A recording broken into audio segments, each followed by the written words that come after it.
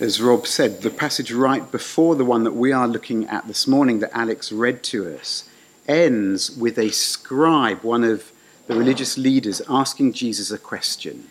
Okay, what is the most important commandment?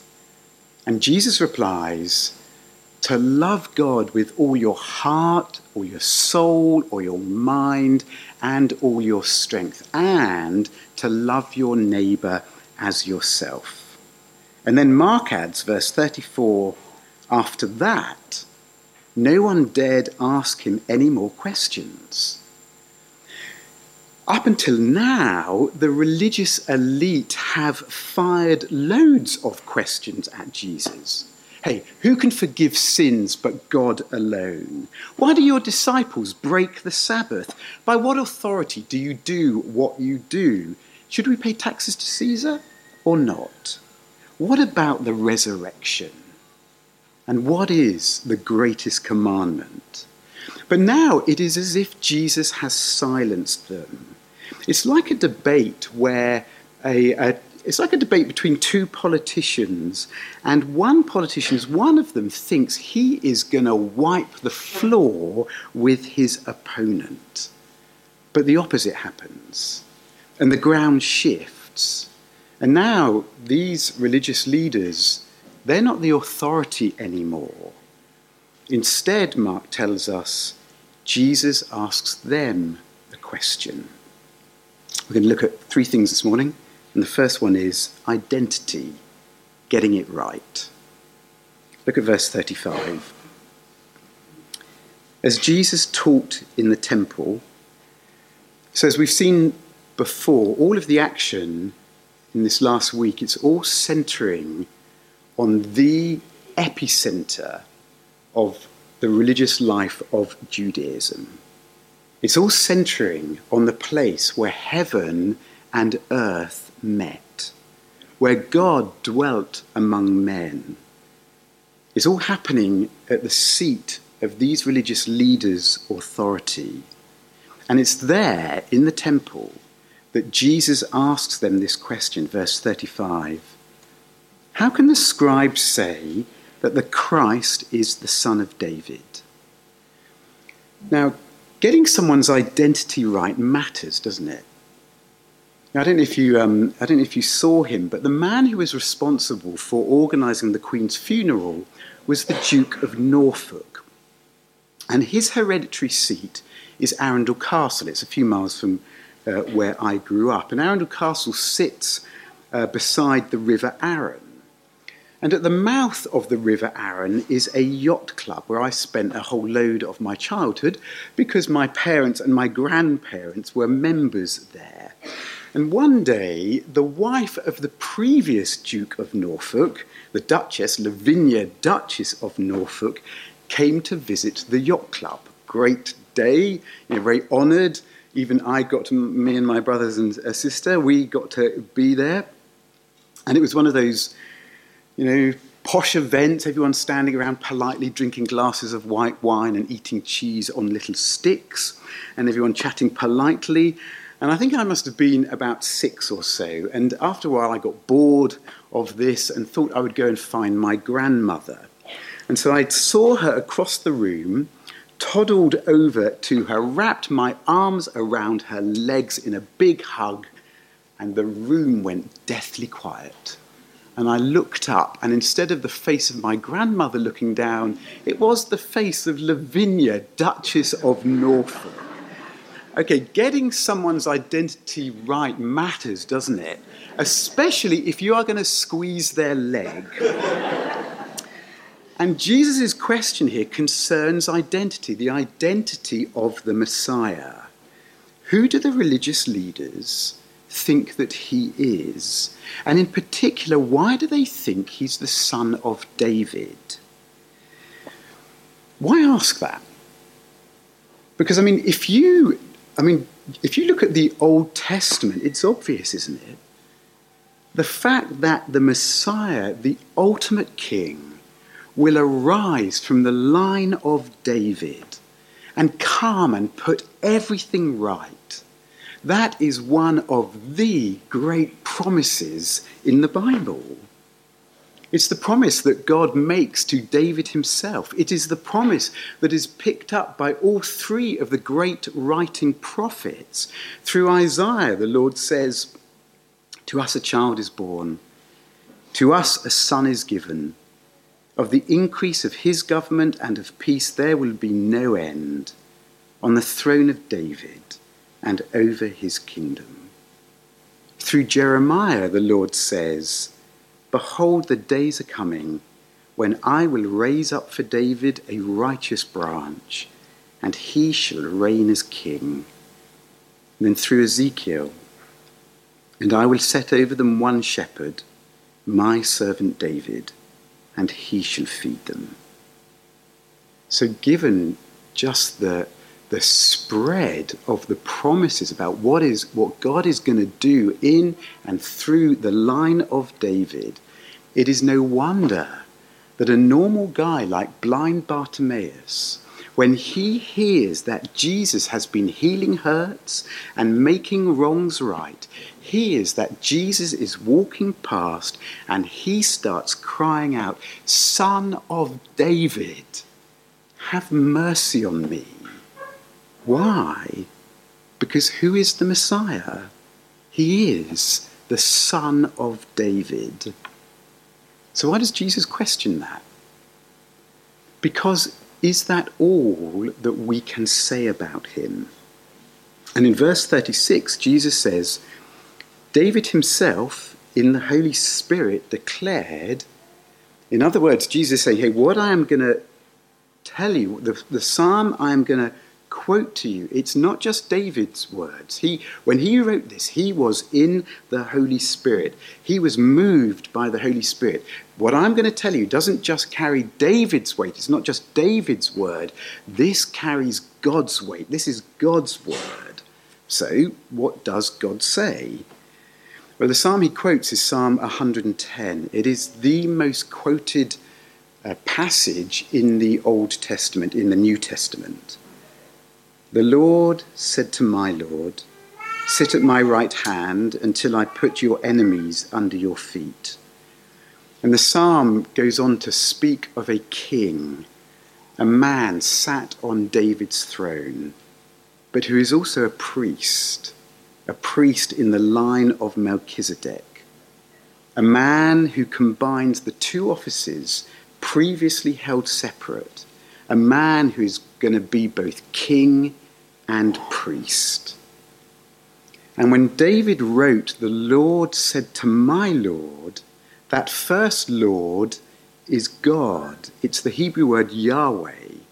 It's God's covenant name. I am who I am. But the second Lord is the word Adonai, and it's referring to the king on David's throne. But he's not just sat on David's throne. He is sat at God's right hand in the place of greatest honour. And the rest of the psalm speaks of how the king's people are going to offer themselves gladly to him and how he will conquer and triumph over all of his enemies. And one theory is that David wrote the psalm for his son Solomon's coronation. Okay, whatever reason David wrote it, Solomon failed to live up to it. But so too did every subsequent son of David, every subsequent king. They also failed to live up to it. What didn't fail was the hope, the messianic hope, that one day an ultimate son of David would come and he would live up to it, and he would reign, and reign in righteousness and in triumph. And Jesus is asking, but when that king comes, will he only be the son of David? Verse 37, David himself calls him Lord. So how is he his son? You see, if David wrote this, which he did, then he's saying that the Messiah is his Lord. The Lord said to my Lord.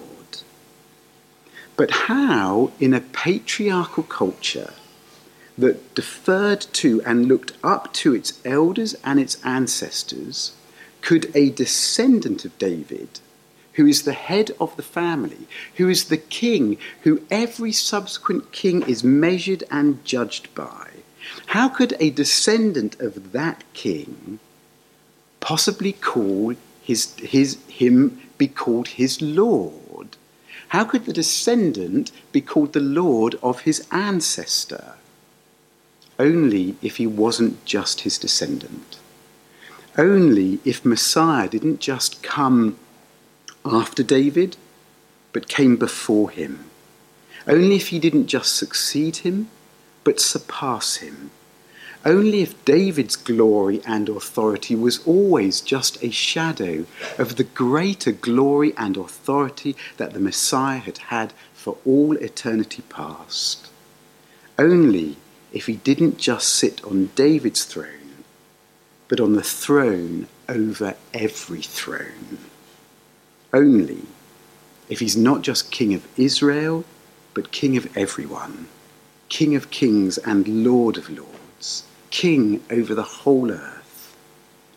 As Augustine put it, only if he is son of David according to his humanity, but Lord of David according to his divinity.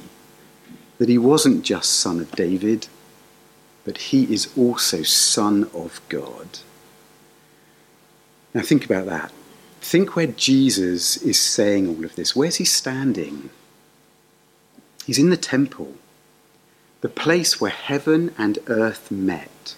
And he is saying, I am that Messiah. I am that meeting place of heaven and earth. I am son of David and the Lord of David. I'm the one in which heaven and earth meet. I am the dwelling place of God with men. But of course, if you think about it, if Jesus is David's Lord, that has implications for us, doesn't it? It has implications for these religious leaders and for you and for me. Okay, look how Paul puts it as he writes to the Church of Rome. He talks of the gospel of God, which God promised beforehand through his prophets in the Holy Scriptures concerning his Son, who was descended from David according to the flesh, and was declared to be the Son of God in power according to the Spirit of holiness by his resurrection from the dead, Jesus Christ, our Lord. You see, if Jesus is David's Lord, then he's also your Lord, which means that the question of Jesus' identity has implications for your identity. Who he is has profound implications for who you are. Second point then, image, getting it wrong. Identity, getting it right. Image, getting it wrong. And teaching in the temple, Jesus sees two people, or groups of people, two different groups of people, a person and another group, and he watches their behaviour. Okay, first are the scribes, the religious leaders. Second is a widow. Verses 38 to 40. And in his teaching he said, beware of the scribes, who like to walk around in long robes, and like greetings in the marketplaces, and have the best seats in the synagogues and the places of honour at feasts, who devour widows' houses, and for a pretence make long prayers.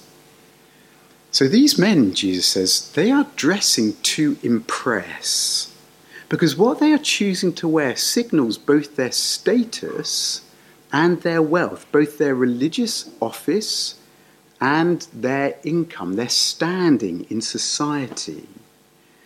And they like the attention that status got them. Greetings in the marketplaces, the respect of other people. Hello, doctor, nice to meet you. They liked the honour it gave them. They could sit up front at the synagogue. And not just in the front row, but in a row set apart from everybody else, facing everybody else, which meant everyone else was looking at them. And at feasts, they got to sit beside the host, served the best food, and served it first. It's the public acknowledgement. Hey, you're somebody. You've made it. So while the Bible tells us that man looks on the outward appearance, but God looks on the heart, Jesus is saying these men are entirely focused on the outward appearance, on their image, on how they appear to other people. But of course, if you think about it, being taken up by image can have a profoundly corrupting effect on the heart, can't it? The Old Testament repeatedly tells us that God is the defender of the most vulnerable in society, of widows and orphans and the foreigner. But instead of defending widows, these leaders devoured them, or at least Jesus says that they devoured what was theirs. Because if you think about it, when image is what matters most to you, something's got to fund that lifestyle, hasn't it? Something's got to fund the great car or the big house or the fancy clothes. That money's got to come from somewhere. And to pay for it, you will either take what you shouldn't or you won't give what you should. And on top of it all, Jesus says, for a pretense, they make long prayers. They cover their greed with spiritual whitewash. Now remember, right before this, Jesus has been saying that what really matters is that we love God with all of our heart and love our neighbours as ourselves. Is that what these guys are doing? It's not God they're loving with all their heart, is it? They are loving themselves with all of their heart. And it's not that they're loving their neighbour, they are loving the attention of their neighbour. Last weekend we were on our young adult student retreat. We were looking at the 7 deadly sins, the capital vices. And this is the deadly sin, the capital vice of vainglory. Of getting your kicks, of getting your sense of worth, of finding your identity in the image that you project and the applause that comes from that. But if you think about it, that temptation did not stop with the scribes. In the Apostle John's 3rd letter, he mentions a man called Diotrephes, who likes to put himself first. And when Paul wrote to the church at Corinth, he warns them against being taken in by leaders who display exactly the same characteristics as these scribes. For you bear it if someone makes slaves of you, or devours you, or takes advantage of you, or puts on airs, or strikes you in the face. To my shame, I must say, we were too weak for that. And you can probably think of pastors or politicians who do this, who fleece the flock rather than feed it. And yet, I want to ask you, do you recognise that temptation in your own heart? To find your identity, to find your worth in what other people think of you. And as a result, you find yourself having to project a certain image. That might mean putting on a mask so they only see the good you, your best self. Or it might mean hiding your real self so that others think better of you. And I want you to think about how that can have a corrupting effect on us.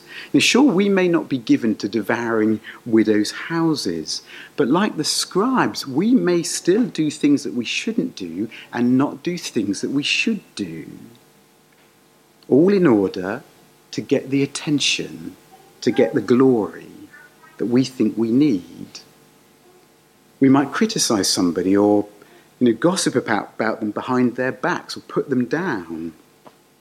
We might twist the truth ever so slightly so that it reflects better on us.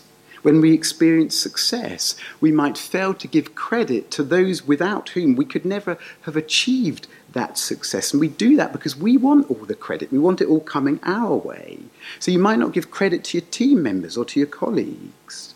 Or if our identity is tied up with our image in what we have, then what we have is where our resources are going to go, instead of where God might have us put those resources.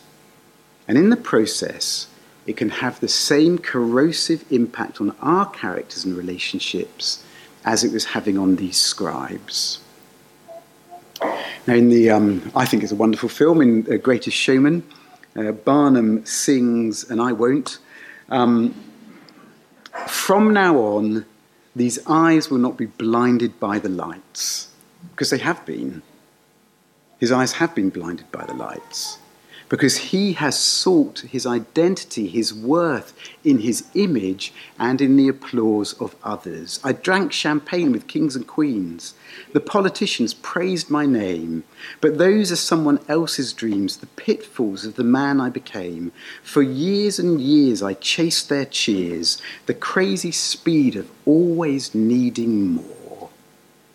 But then it all comes crashing down, and he realizes and he sings of his need to come back home. Fascinating, isn't it? The need to come home to an identity that is not built on the superficial applause of fame or the fleeting attention of others or the restlessness of always having to prove yourself or to project an image, but home to relationships that are deep and real. Because as Jesus makes clear with these scribes, the only reward that you get from a life built on external appearance is the applause of the crowd. That's the only reward. A life that robs other people of the good that you could do them ends up robbing you. Verse 40, they will receive the greater condemnation. Okay. But Jesus sees someone else, doesn't he? He sees the scribes, but he sees someone else as well. Verse 41, Jesus is sat down opposite the treasury, and he watched the people putting money into the offering box. And he watches the rich put in their money, and then comes along, verse 42, a poor widow. In the eyes of everyone else there, she is the exact opposite of them, isn't she? When it comes to status, they're at the top. She is at the bottom. They wanted significance. She is totally insignificant. They are men. She is a woman. They are rich. She is poor. They devoured widows' houses. And she is a widow. And all she has to her name are 2 small copper coins. Why does she only have 2 small copper coins? Maybe because these guys have taken the rest. And Mark tells us how much those copper coins were worth. Verse 42, they make a penny. Not, I would have to say, a British penny, which is currently worthless after the recent UK financial meltdown. Okay, not a British penny, but a quadrantis, 1/64th of a denarius. And a denarius was how much a man could earn with a day's labour. So these 2 small copper coins, they're worth about 8 minutes of work. And that, Jesus says in verse 44, is everything she had, all that she had to live on. And she puts it in the offering. So here are the religious leaders devouring widows' possessions, and here is a widow giving all of her possessions. Now, if you think about it, in virtually any world, the rich, who were there as well and putting in their large donations, in virtually any world, it's the rich who would get the attention, isn't it?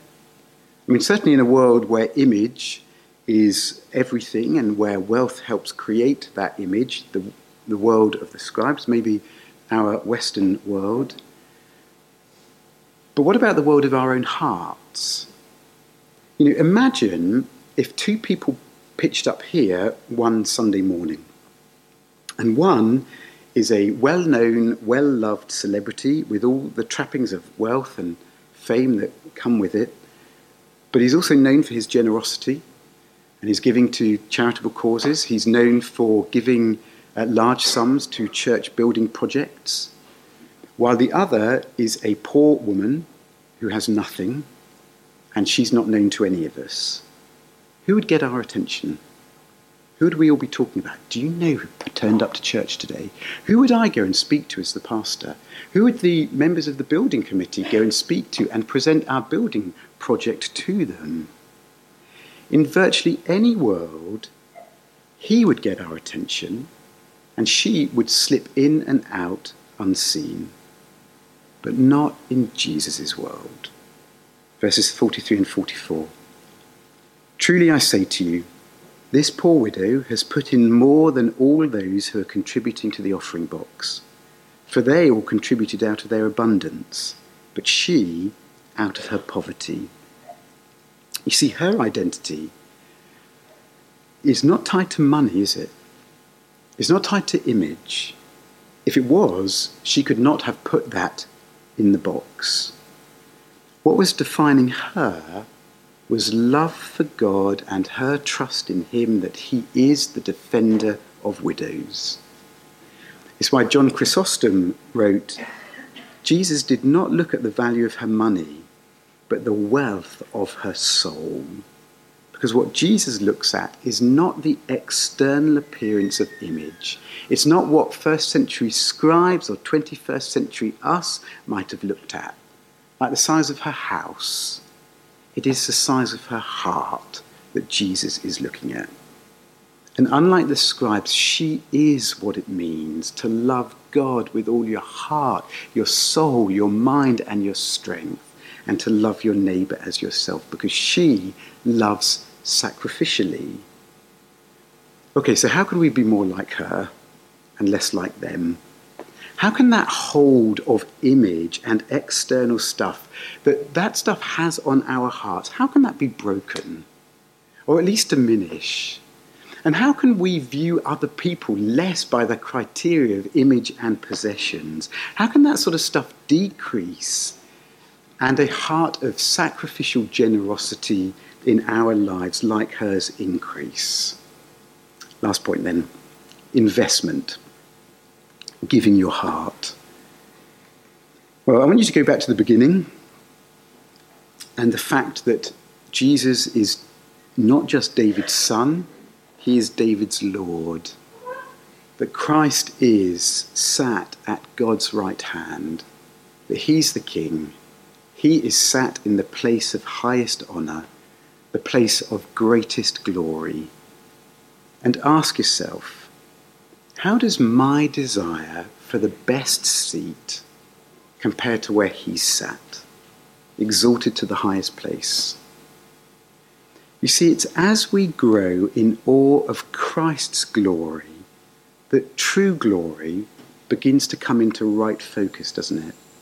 And our desire for the shallow glory of image begins to fade. And yet, within a few days, these same leaders, these same scribes, are going to be condemning Jesus as being worthy of death. And Pilate, the Roman governor, will offer the crowd a choice. Jesus or Barabbas? Jesus or a convicted bandit whose son means son of Abba, son of the Father? And the crowd choose him. And so Jesus, son of David and son of God, son of the Father, takes the place of Barabbas, son of the Father. But in doing so, he takes all of our places, doesn't he? And the poor woman, she gives everything that she has. But so too does Jesus, and he gives it all for you. In the words of Charles Wesley's hymn, he left his Father's throne above, so free, so infinite his grace, and emptied himself of all but love, and bled for Adam's helpless race. And he comes down to where you are, to lift you up to where he is.